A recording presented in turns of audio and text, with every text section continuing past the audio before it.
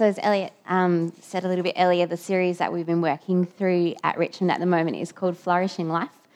So the plants on stage, I don't know if you can see the plants, are meant to represent flourishing life. I don't know if anyone's noticed that each week of this series we've ended up with more and more and more plants. And when we think of flourishing, we think of things that are green and growing and healthy, which is true for many of the plants on stage, and for everyone that's part of our church family that's brought plants in to share on a Sunday morning. I'm very jealous of your plant growing abilities, because these plants are flourishing, unlike the plants at my house that are struggling.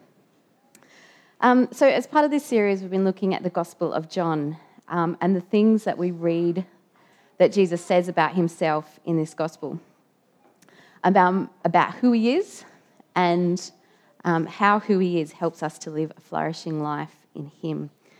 And this morning we're going to look at a few things from John chapter 6. So the beginning of John chapter 6 tells us the story of Jesus feeding the 5,000. So in this story, a large crowd had gathered to hear Jesus teach and to see him do miracles. And they stayed for a while and they ended up hungry. And nobody had brought any food with them, except we read a small boy who had 5 small loaves and 2 fish.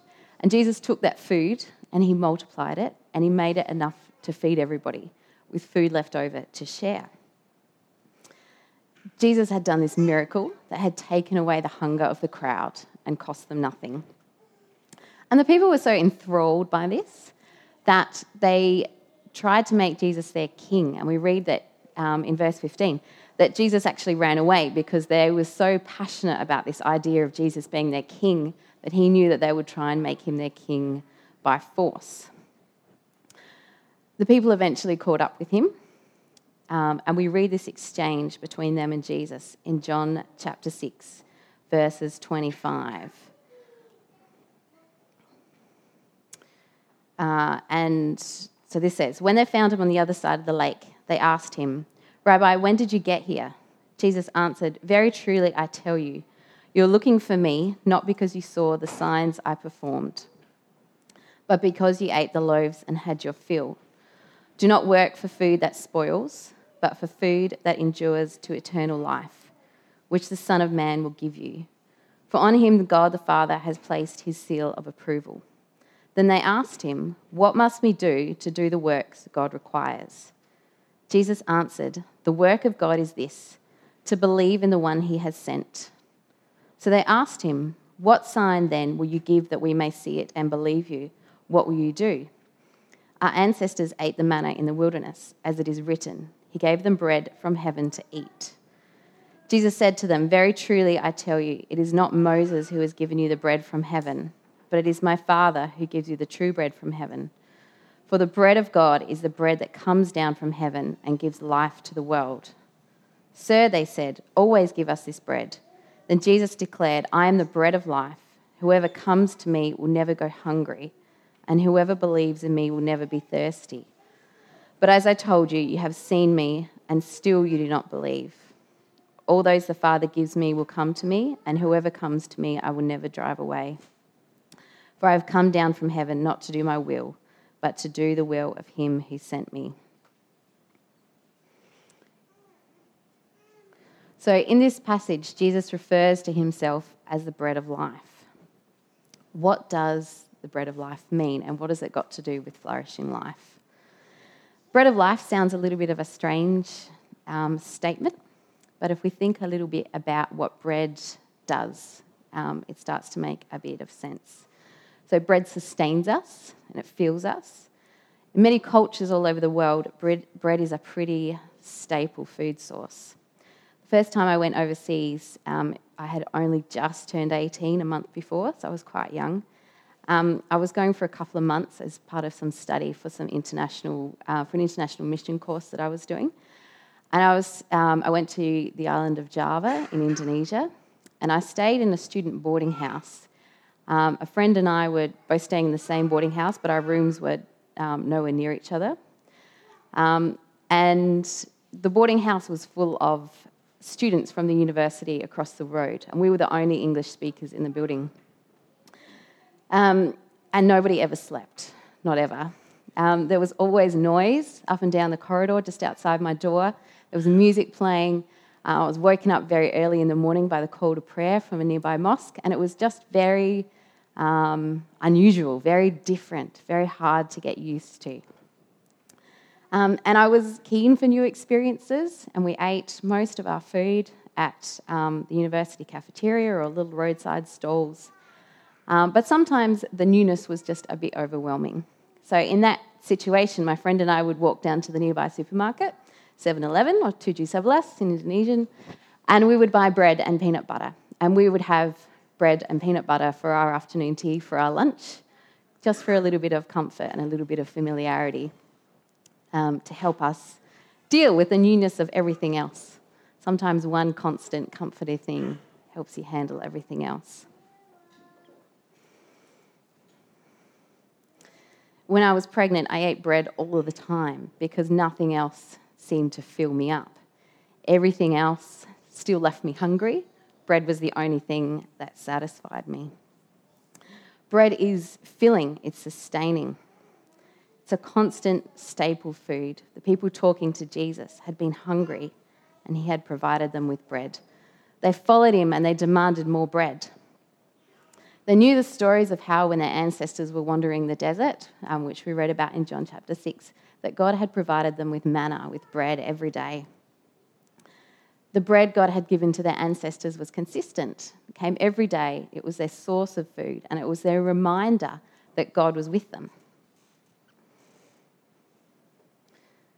The crowd remembered these stories that they had been told about bread in the desert, and they demanded the same thing from Jesus.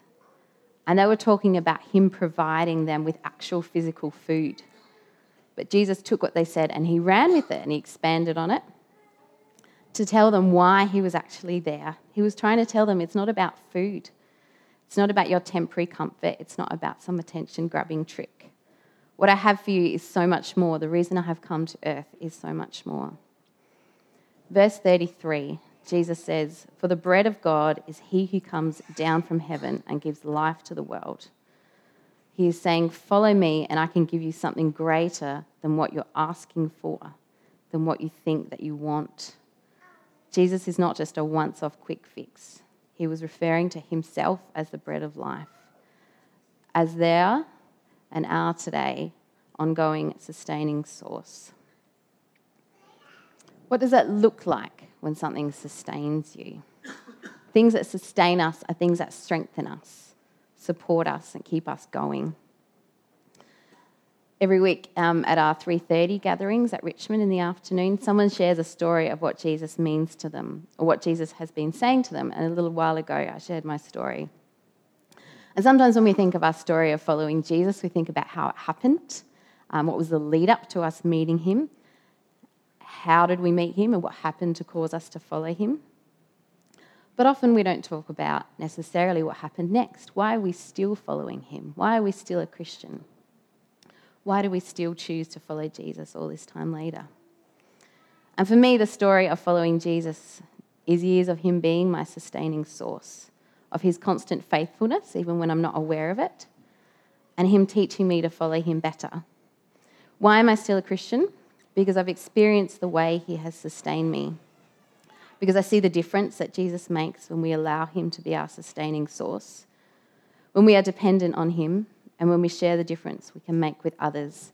Because Jesus is king, and it is only through his kingdom that things will be brought to right. And that's something that I want to be part of. There are some wise people in my life who constantly remind me of the faithfulness of God, and every time I get a bit stressed or a bit anxious, they say, okay, yes, but God is faithful. What is he saying to you here? What is he saying to you now? He's faithful. He's talking to you. You need to see. And I know that my wise friends have people in their life that they have been praying for years, for situations, the same people for years. And I've often wondered, why do they keep doing that? Things aren't going to change. They're the same.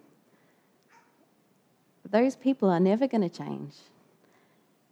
But I've realised recently that their hope, that they're praying, that they're holding on to hope because their hope isn't in those people suddenly realising and changing. Their hope is in a God that works miracles. Their view of God is so big that they know that he can change those things. And so their hope sustains them to keep praying, to keep coming to God no matter what the situation looks like. In John chapter 6, which we read earlier, the odd part of the story is that in verse 30, the people ask Jesus, "What miraculous sign then will you give that we may see it and believe you?" But they had just seen Jesus take a tiny amount of food and make it to be enough to feed 5,000 people with. Moreover, they had just seen the miraculous sign. And it had been miraculous enough for them to passionately want to make him their king. They had followed him over to the other side of a lake and said to him, "We want to perform God's works too. What should we do?" Jesus said, "This is the only work God wants from you. Believe in the one that he has sent." And their answer, "Show us a miraculous sign.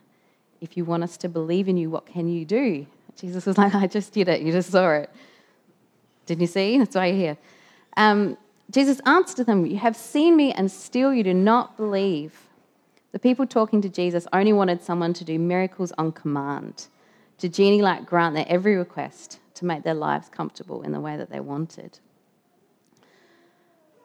The crowd wanted to pick and choose what Jesus could do for them. They wanted a king that could provide what they wanted quickly and easily. But Jesus was offering so much more than that, and they couldn't see it. Jesus was trying to tell the people, what I can give you is so much greater than just meeting your physical hunger. You came here wanting a quick trick or an easy meal that will fill you up, and then you'll be hungry again. You want me to perform for you, to entertain you in a way that costs you nothing. But follow me and I can give you something greater. Do we sometimes decide which parts of our lives we open to Jesus? Do we sometimes ask him to do things but only within certain parameters? What would it look like to just say, "Jesus, I need you, not what you can do, but I need you to be the one that sustains me"?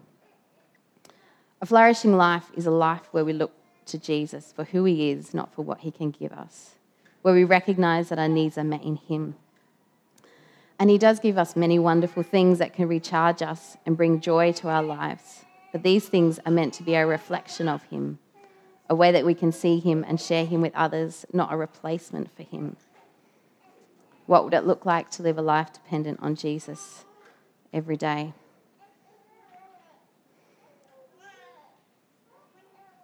Living a life where we ask him each day to keep us going, where the end result for us is living a life that looks more like him, seeking to follow him and asking the Holy Spirit to be with us as we make decisions, as we talk to others and in the way that we see others. And just like the crowd that came to talk to him, he's not necessarily promising us comfort, but he's promising us that we can be dependent on him and he will sustain us. My favourite book is The Lion, the Witch and the Wardrobe. And it tells the story of the gospel in a way where Jesus is depicted as a lion. And when the main characters, which are a group of 4 children, find out that they are to meet Aslan, the king, they are told Aslan is a lion, a great lion. And one of the children replies, "Oh, I thought he was a man. Is he quite safe? I shall feel rather nervous about meeting a lion." Safe? Who said anything about safe? Of course he isn't safe, but he's good. He's the king, I tell you. And sometimes following Jesus doesn't look safe. It doesn't look comfortable. It doesn't look what we need. But it's good. The last 2 years have been a bit of a challenge in my life and in my family's life. And among the things that have been going on, I've been trying to get through my master's thesis. And I've finally finished it. But it doesn't feel like the last 2 years have been a great example of what flourishing life should look like. There's been extra things that have complicated the process. And I feel like instead of being a great ending, it's been a slow and desperate crawl, and it feels like the end of a really bad, sad, poorly written movie where you're just glad that it's over. It's strained my mental health. It's strained my relationships with people around me. It's strained my sense of identity. And there has been many tears, not just like nice little tears, but the out-of-control snotty kind with blotchy red faces. And I would love to be able to look back and say that the last couple of years had looked like a great example of what a flourishing life should look like. I would love to have been able to come out and say, oh, it's been hard, but through it all, I could see that Jesus was walking with me. And that I constantly had this great sense of peace and hope that just never wavered. But it hasn't been that clear. Sometimes you forget, sometimes you doubt. And anyone who's seen my snotty crying, and there's been quite a lot of people, including people that don't know me very well, can attest to that. I'm sure Jesus is still trying to help me to learn to trust him better, to have a greater sense of hope and trust in him, because he is with us. But the Bible is also full of lament and grief and people crying out to God, and probably a lot of snotty crying. And none of this means that we're not acknowledging Jesus as our sustaining source. Having Jesus as our sustaining source means coming to him with our grief and asking him the hard questions. Being dependent on him means looking to him when we need answers instead of trying to find them in something else. Sometimes we could think that when things are hard, that either God can't fix it or he doesn't care. But Jesus is saying, I am your bread. I'm your sustaining source. I'm your flourishing life. And things are hard, but I am here with you. The book of Lamentations has these great verses in chapter 3 where the writer is talking about all the bad things that are going on and then says, yet this I call to mind, and therefore I have hope. Because of the Lord's great love, we are not consumed, for his compassions never fail. They are new every morning. Great is your faithfulness. I say to myself, the Lord is my portion, therefore I will wait for him. I know that through the last 2 years, God has been faithful, that he was still speaking even when I found it hard to listen. And because of his great love, I was not consumed. His mercies are new and his faithfulness is new every morning.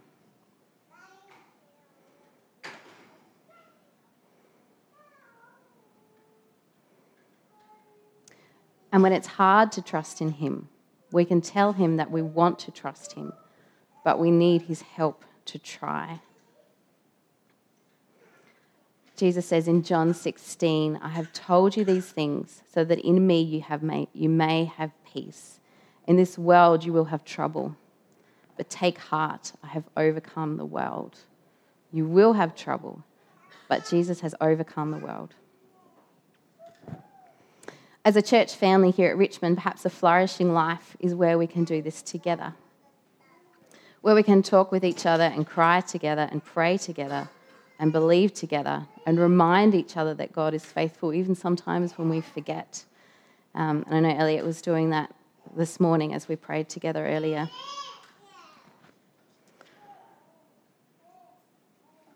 I started at the beginning by saying that the plants at my house aren't so green and flourishing. Fortunately, things are turning around for them. After 14 years of Andrew and I living together and killing plant after plant, I got some new plants for my birthday last year. I have 4 plants and I have managed to keep them alive for 8 months now. And I have discovered that the amazing things about plants is that they need to be watered. All these great studies about how plants grow better if you talk to them are great, but plants cannot survive on conversation alone. They need water. Who knew? Maybe we are like plants who think that we can find our sustaining source in other things, that we need someone to come along and sing to us and say positive things and put us in sunlight, and all of those things have a place. But Jesus is like the water, the thing that we actually need and the thing that will actually sustain us. Let's pray. Dear Lord, thank you that you are our sustaining source, Lord. Thank you that you haven't promised that things will be easy, Lord, but you have promised that you walk through it with us, that when things are hard, that you are our source of comfort, that we are not consumed, Lord, that your mercies are new every morning, Father. Lord, as a church family, help us to remind each other of that when that's hard. Help us to hold each other up when we don't have the strength to remember that you are there, Father. Help us to remind each other of you, Lord. Help us to reflect your love to each other, Father. Remind us that you are our sustaining source and our true source of flourishing life. Amen.